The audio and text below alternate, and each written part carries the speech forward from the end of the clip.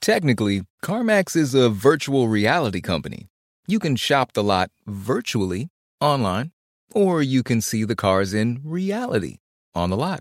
Or you could have the best of both worlds. We give you the freedom to shop or buy however you need.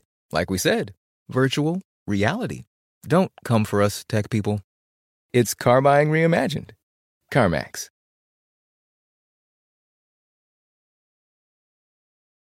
Tablo wasn't just any pop music star. He was the biggest thing in Korean hip-hop. But then, rumors on an anonymous internet forum started to spread, saying that Tablo wasn't who he said he was. I'm Dexter Thomas, the host of a new podcast from Vice about a bizarre conspiracy theory that became an obsession not only in Korea, but internationally. All of Season 1 is out now for listening. You can check the iHeartRadio app, Apple Podcasts, or wherever you get your podcasts for Authentic, the story of Tablo. Please state your name and occupations. Georgia Durante, model, stunt driver, wheelwoman for the mob. The rules were simple. Don't talk to anyone. Don't ask questions. Always park a block away. Make sure you're not being followed. And how did you make it out alive? I drove like hell. Wheelwoman, Confessions of a Getaway Driver, on the iHeartRadio app, Apple Podcasts, or wherever you get your podcasts.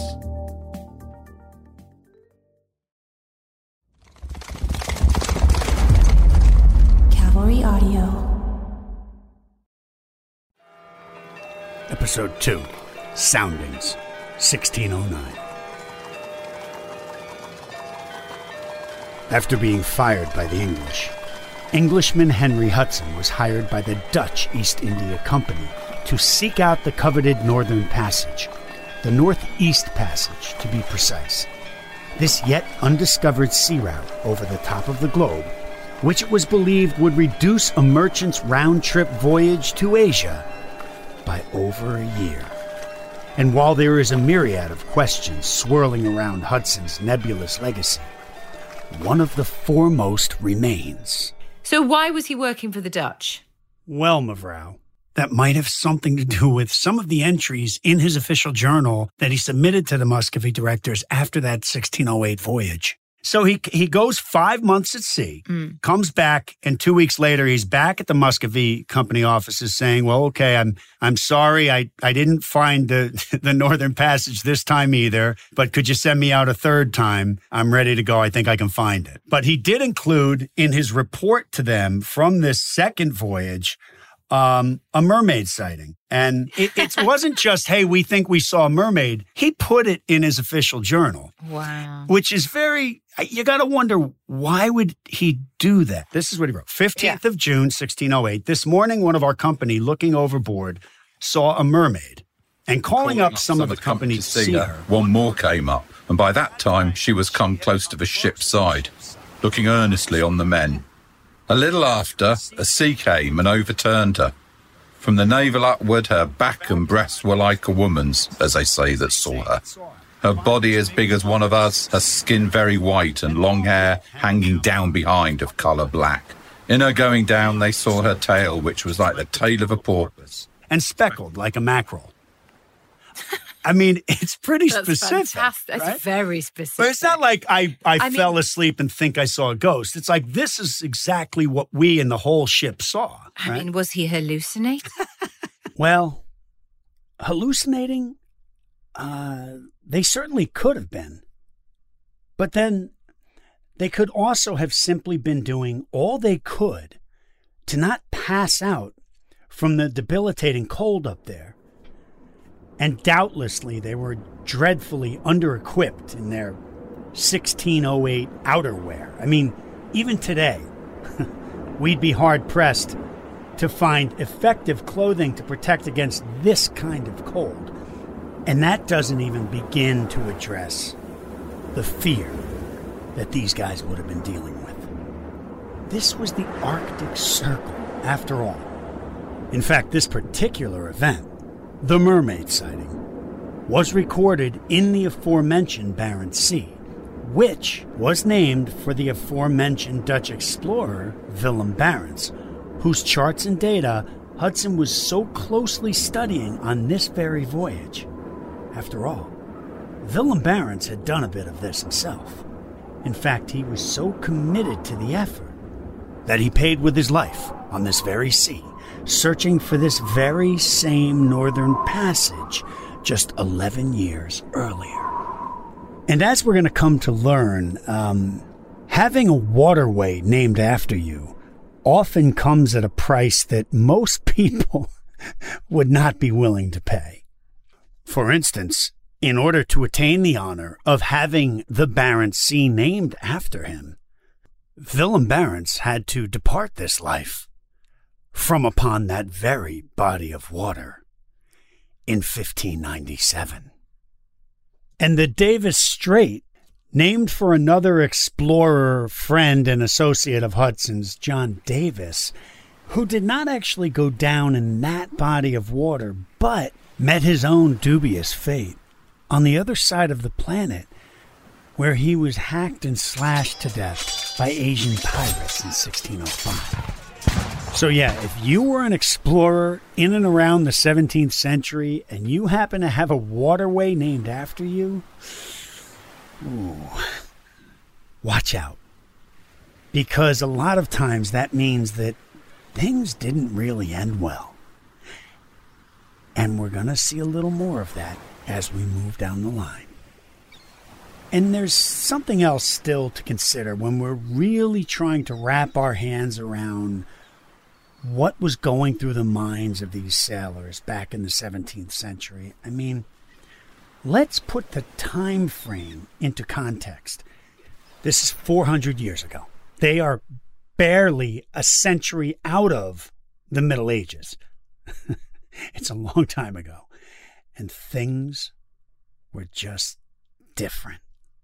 And there was so much that people just didn't know about the world, about human relations, and about themselves.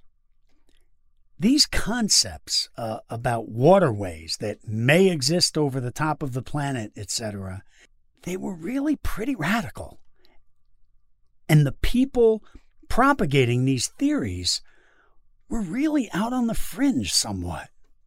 In fact, just to even pinpoint this era a little bit more, it wouldn't be for another 25 years that Galileo would be tried and convicted of heresy for having the audacity to suggest, contrary to the Pope's beliefs, that the earth actually revolved around the sun and not the other way around. I mean, this is the world that these guys lived in. And no, they were not running into any traffic up in the Arctic Circle. No waypoints either. There was absolutely nothing and no one up there in the Arctic Circle in 1608.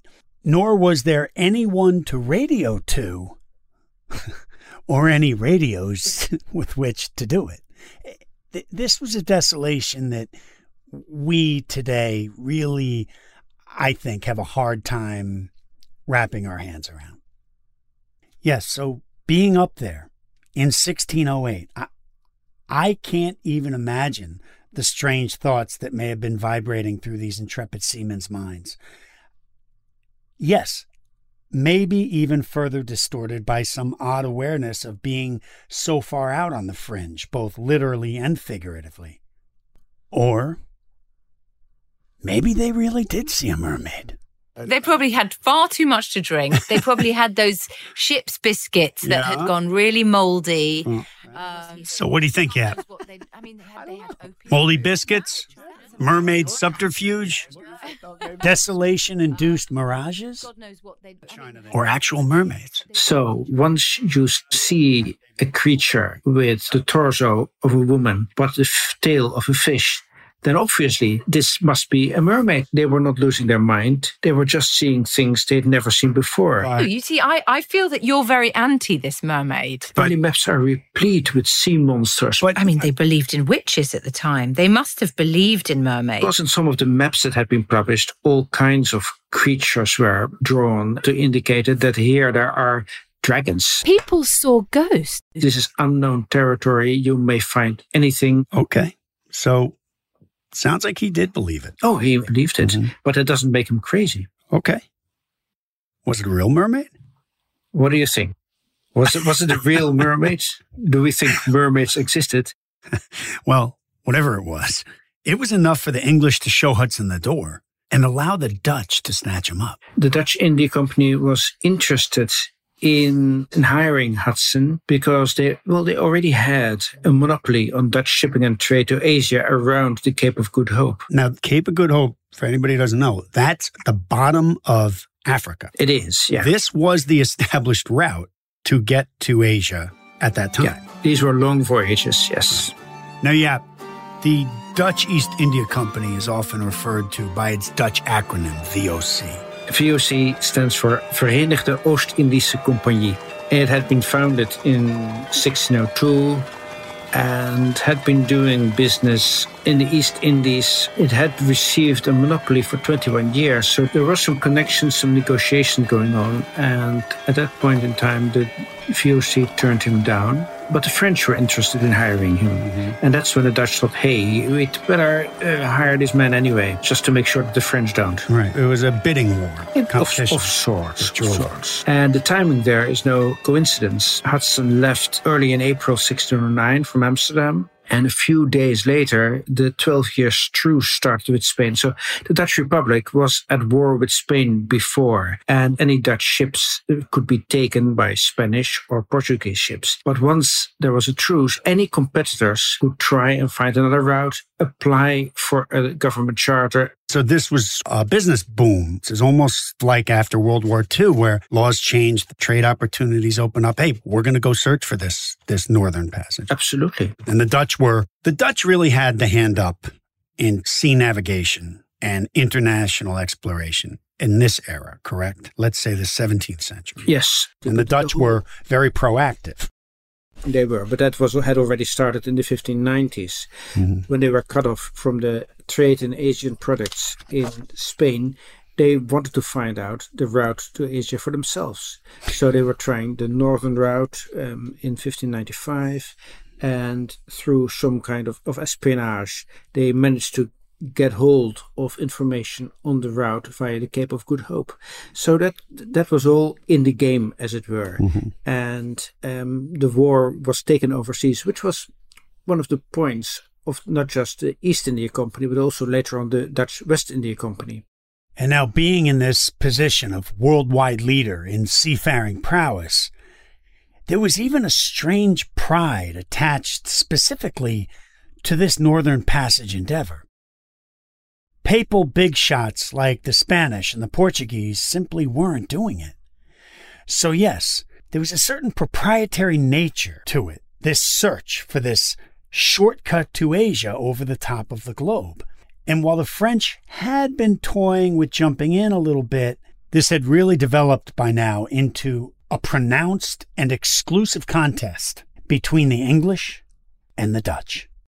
Now hold that thought, because we'll be right back. Tablo wasn't just any pop music star. He was the biggest thing in Korean hip-hop. But then rumors on an anonymous internet forum started to spread, saying that Tablo wasn't who he said he was. I'm Dexter Thomas, the host of a new podcast from Vice about a bizarre conspiracy theory that became an obsession not only in Korea, but internationally. All of season 1 is out now for listening. You can check the iHeartRadio app, Apple Podcasts, or wherever you get your podcasts for Authentic, the story of Tablo. Hey, have you heard of Ghost Church? My name's Jamie Loftus, the creator of podcasts like Lolita Podcast and My Year in Mensa. And what if I told you there are camps around the U.S. dedicated to communing with the dead, that the religion behind these camps had attracted the likes of Sir Arthur Conan Doyle, Frederick Douglass, Mary Todd Lincoln, and the first woman to run for president, and that I've been there and seen it for myself?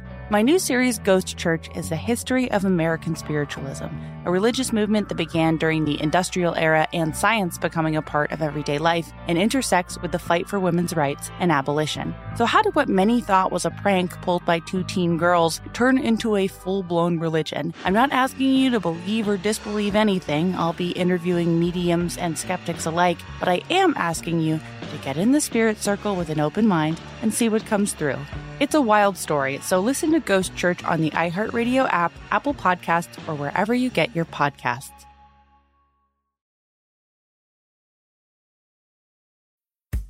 I'm Nikki Lynette, the host of About a Girl, the podcast that tells the incredible stories of the women who played pivotal roles in creating legends and legacies of popular music.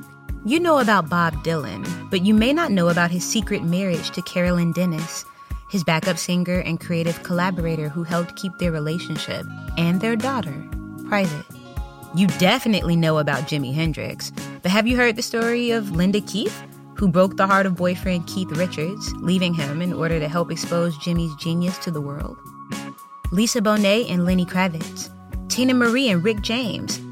As a musician, social impact artist, and mental health advocate, I'm fascinated by these complicated and powerful women who have lived too long in the shadows of music history, treated as footnotes to greatness instead of the foundational figures they are. Listen to About a Girl starting on May 16th on the iHeartRadio app, Apple Podcasts, or wherever you get your podcasts. So Indira, he was working for the Dutch ostensibly because the English fired him. But it was almost as if the Dutch were literally waiting in the wings. It was almost as if they knew, and they snatched him right up. He already had all this, the experience of these two voyages already. So this was a very experienced explorer. But he knew very well that if he were the one to find this, that he would receive the eternal fame that had befallen Columbus. Wow. And that is probably why he took up contact with the Dutch, and when that leaked out, why the French contacted him. Also keep in mind that if you have a ship available, which the Dutch did with the Halve Maan, then hiring a crew, it would be a relatively small expense for them. And actually, it was an extremely small expense. The contract amount they gave Hudson was 800 guilders. Yes. 800 guilders in 1609, which my financial associates assure me is somewhere between 50 and 80,000 US dollars today.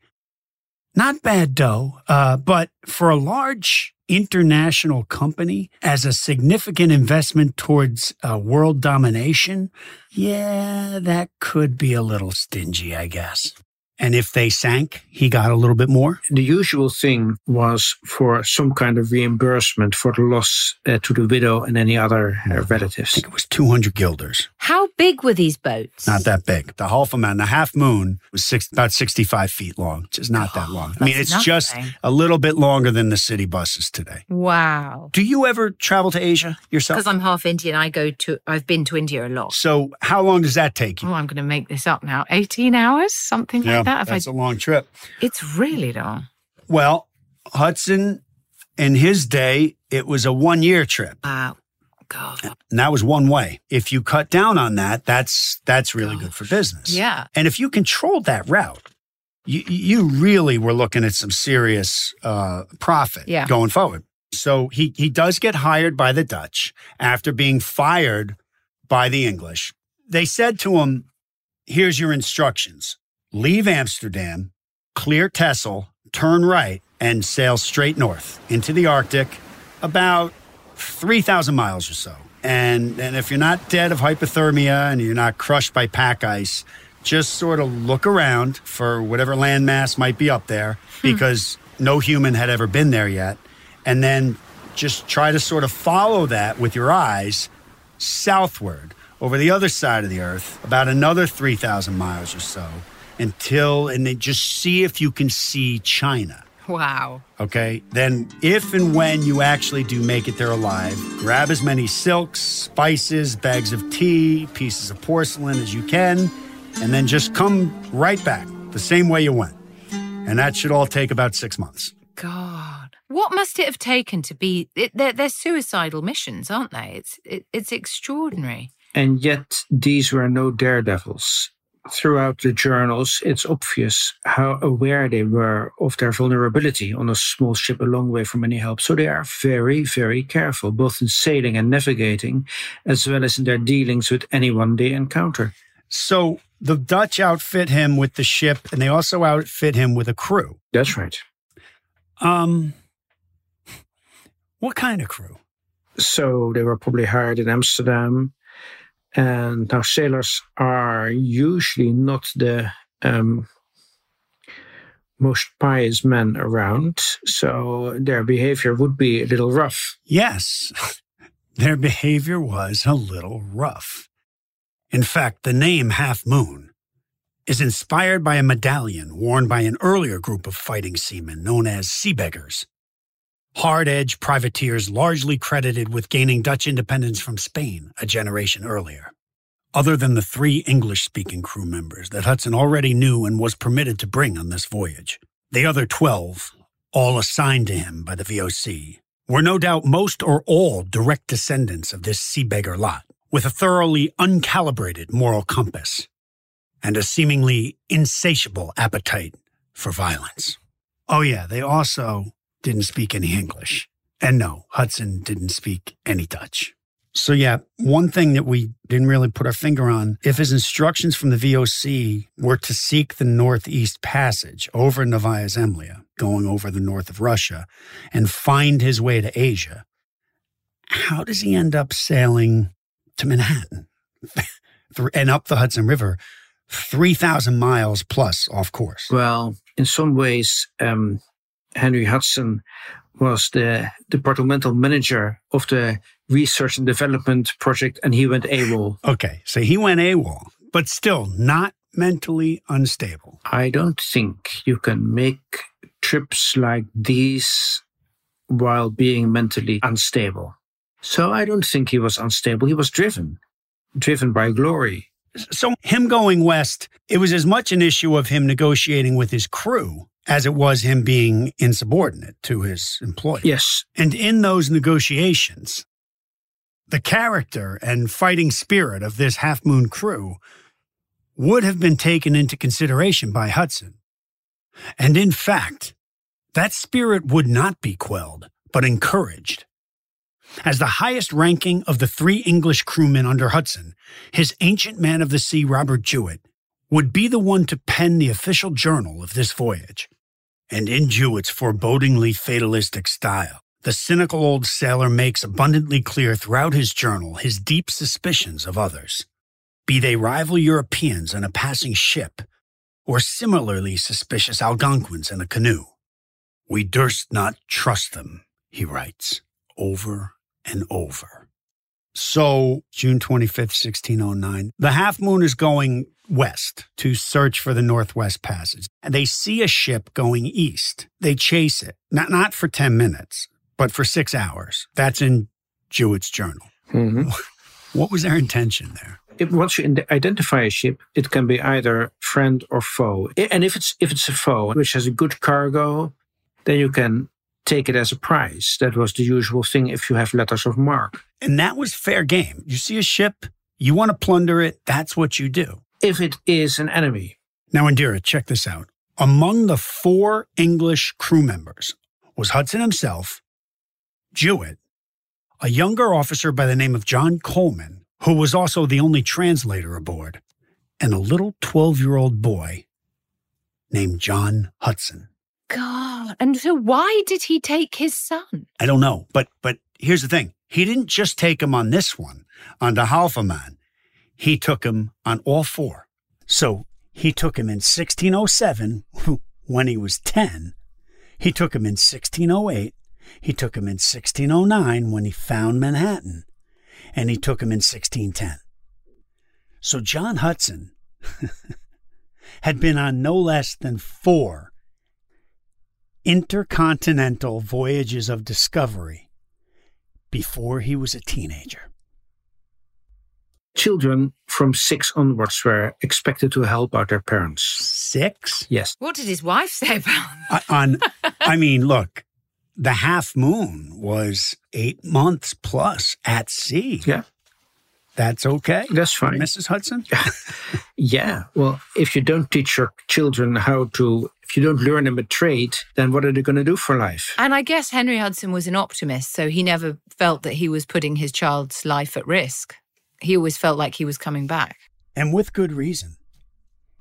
If the intel from Hudson's 4 documented voyages tell us anything about him, it is that he had an uncanny knack for keeping his crews alive and getting them back home eventually. As long as he was still around to do it. Now hold that thought, because we'll be right back. Tablo wasn't just any pop music star. He was the biggest thing in Korean hip-hop. But then rumors on an anonymous internet forum started to spread, saying that Tablo wasn't who he said he was. I'm Dexter Thomas, the host of a new podcast from Vice about a bizarre conspiracy theory that became an obsession not only in Korea, but internationally. All of season 1 is out now for listening. You can check the iHeartRadio app, Apple Podcasts, or wherever you get your podcasts for Authentic, the story of Tablo. Our Daily Story, a podcast by the Black Information Network. Host Ramses Ja is joined by journalists and thought leaders to tackle stories that are important to us. We should be able to look at it for what it is and say that, Will Smith, you're wrong. And then we can talk about the societal implications and the impact. Take the power and resources of the Black Information Network, the only 24/7 news network for and by the Black community. Milwaukee, Wisconsin now has a new mayor. For the first time in 20 years, it's a Black person. Add discussions and interviews, and you've got Our Daily Story. Did you read the story from News One where the Black male professor thinks that more Black women should marry white men? Unfortunately, I did. Subscribe now and get up to speed as soon as you start your day. Our Daily Story. It's 2022. What are some of the remaining obstacles to fair housing for Black Americans? Individuals being basically locked out of society. Available on the iHeartRadio app, Apple Podcasts, or wherever you get your podcasts. Good Risings. I'm Brian, co-host of the Good Risings podcast, Grateful Grains. Good Risings is a collection of daily health and wellness-related mini-shows. It's a set of bite-sized segments served up to be your quick inspiration, your much-needed motivation, your tiny dose of information, and even a little bit of astrological direction. Listen to them all or skip through what doesn't serve you. It's the perfect daily practice for anyone looking to live life more mindfully, with a little bit more intention. Subscribe and join us every weekday morning, or browse our library of thousands of bingeable episodes. You can find Good Risings on the iHeartRadio app, on Apple Podcasts, or wherever you get your podcasts.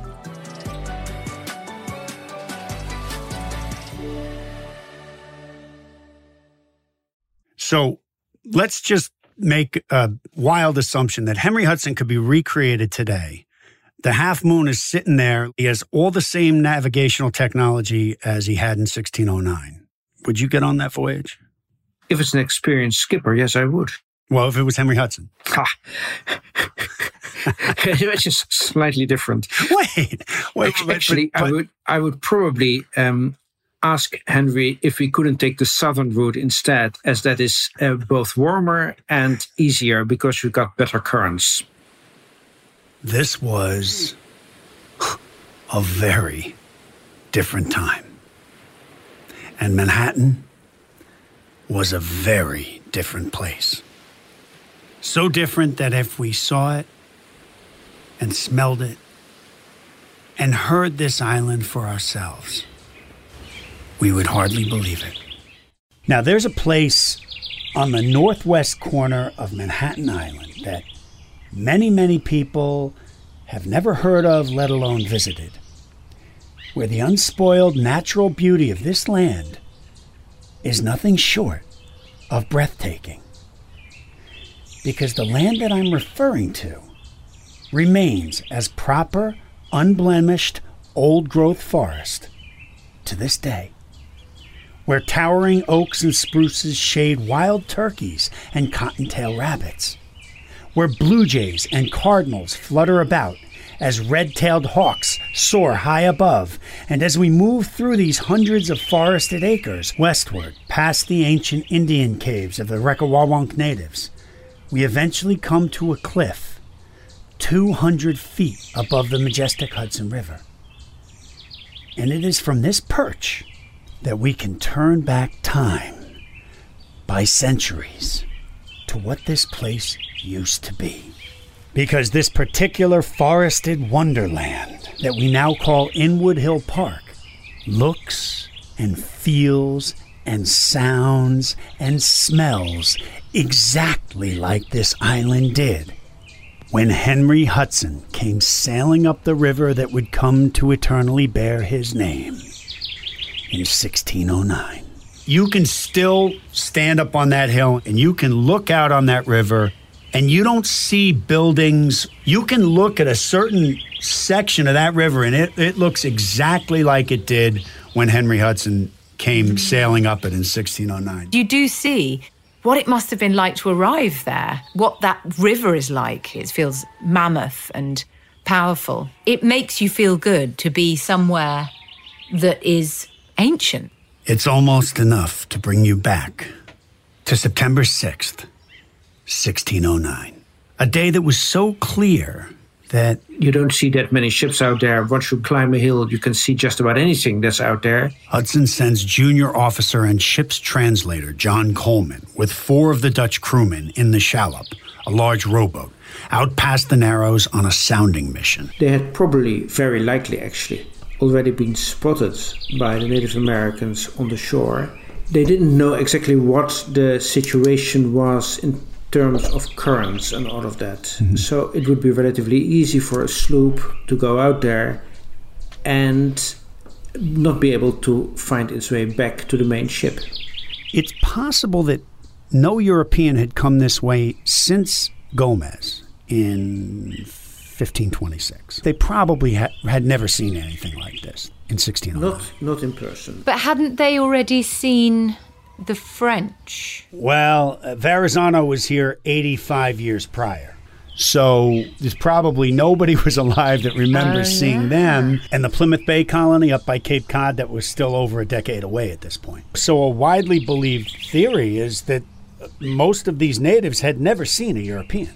But on their way back to the main ship, Colman and his 4 men would be set upon by 24 native aggressors. Something must have happened for them to be provoked, or they may have known something about iron materials or other trade goods that were on board and decided that this was their chance to take it. So the natives came to plunder Colman's boat. That may very well have happened. And in the skirmish that erupted, the marauding Algonquins would unleash a fierce storm of stone point arrows, answered by a devastating retaliation of musket fire. And amidst the Algonquins' hasty retreat, the 4 gruff Dutchmen set their long guns down on their knees and stared at their mission leader Colman, now compromised, with one of those arrows lodged in his throat. And suddenly Henry Hudson, his ancient man of the sea Robert Jewett, and his 12-year-old son found themselves staring at a dozen agitated, violent Dutch seamen with whom they couldn't communicate a single word, over 3,000 miles from home. God. And so, what is the verdict, Mynheer? Statue or no statue for Hudson? Well, of course, Hudson deserves some credits. I am not particularly in favor of erecting a new statue for just about anybody, but it doesn't mean that, in my view, any of the statues of people in the past, unless they are particularly odious, need to be removed. Hudson's, well, doesn't really matter, does it? I think it does. I went there with my 12-year-old just the other day, and we thought it was pretty awesome. And he's been asking all about Henry Hudson ever since. So I'd like to keep it there. It's nice. Yeah, it is. Yeah. So we'll keep that. There's no point in removing it. But I would say the same about Stuyvesant. But that's a different story, and actually is much more controversial nowadays than Hudson is. And that is another episode down the line as well. Dr. Jaap Jacobs is affiliated with the University of St. Andrews in Scotland. He has also taught at the University of Leiden, Harvard University, UPenn, and Cornell University. His remarkable book, The Colony of New Netherland by Cornell University Press, is available at most major booksellers. Miss Indira Varma can be seen on the series This Way Up on Hulu, as well as in the upcoming series Obi-Wan Kenobi from Disney. Island is an original production researched, written, and produced by Chance Kelly and Dr. Jaap Jacobs. Executive producer Alec Baldwin for Cavalry Media and iHeart. And I am your host, Chance Kelly, thanking you for boarding our voyage of discovery en route to saying, wow, history is cool. We'll see you next time.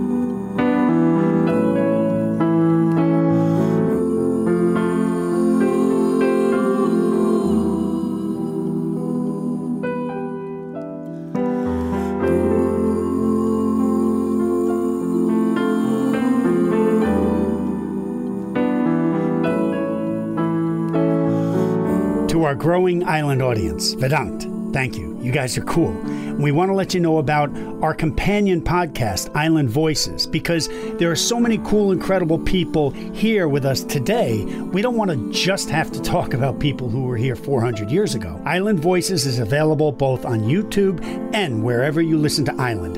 The YouTube channel is Island Voices Podcast. Island Voices Podcast on YouTube and wherever you listen to Island. Climb aboard. History is cool.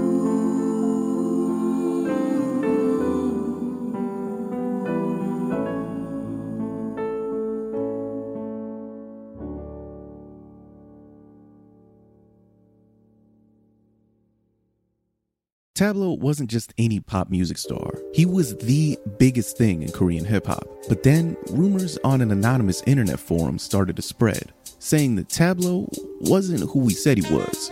I'm Dexter Thomas, the host of a new podcast from Vice about a bizarre conspiracy theory that became an obsession not only in Korea, but internationally. All of season 1 is out now for listening. You can check the iHeartRadio app, Apple Podcasts, or wherever you get your podcasts for Authentic, the story of Tablo. I'm Debbie Brown, host of the Dropping Gems podcast, a podcast about the depth and potential of personal growth and the human spirit. It is the soft place to land where we seek to connect to the deepest parts of our soul awareness to bridge these beautiful conversations and tools of higher consciousness into our everyday life, all in service to our liberation and internal peace. Listen to Dropping Gems on the Black Effect Podcast Network, iHeartRadio app, Apple Podcasts, or wherever you get your podcasts. Sarah DeLashmutt told people that she had leukemia or muscular dystrophy, even Ebola. She was really convincing until her victims found out that everything was a lie and pushed for justice. I'm Laura Beale. I've been a medical journalist for a long time, but I've never heard a story quite like this. Listen to Sympathy Pains on the iHeartRadio app, Apple Podcasts, or wherever you get your podcasts.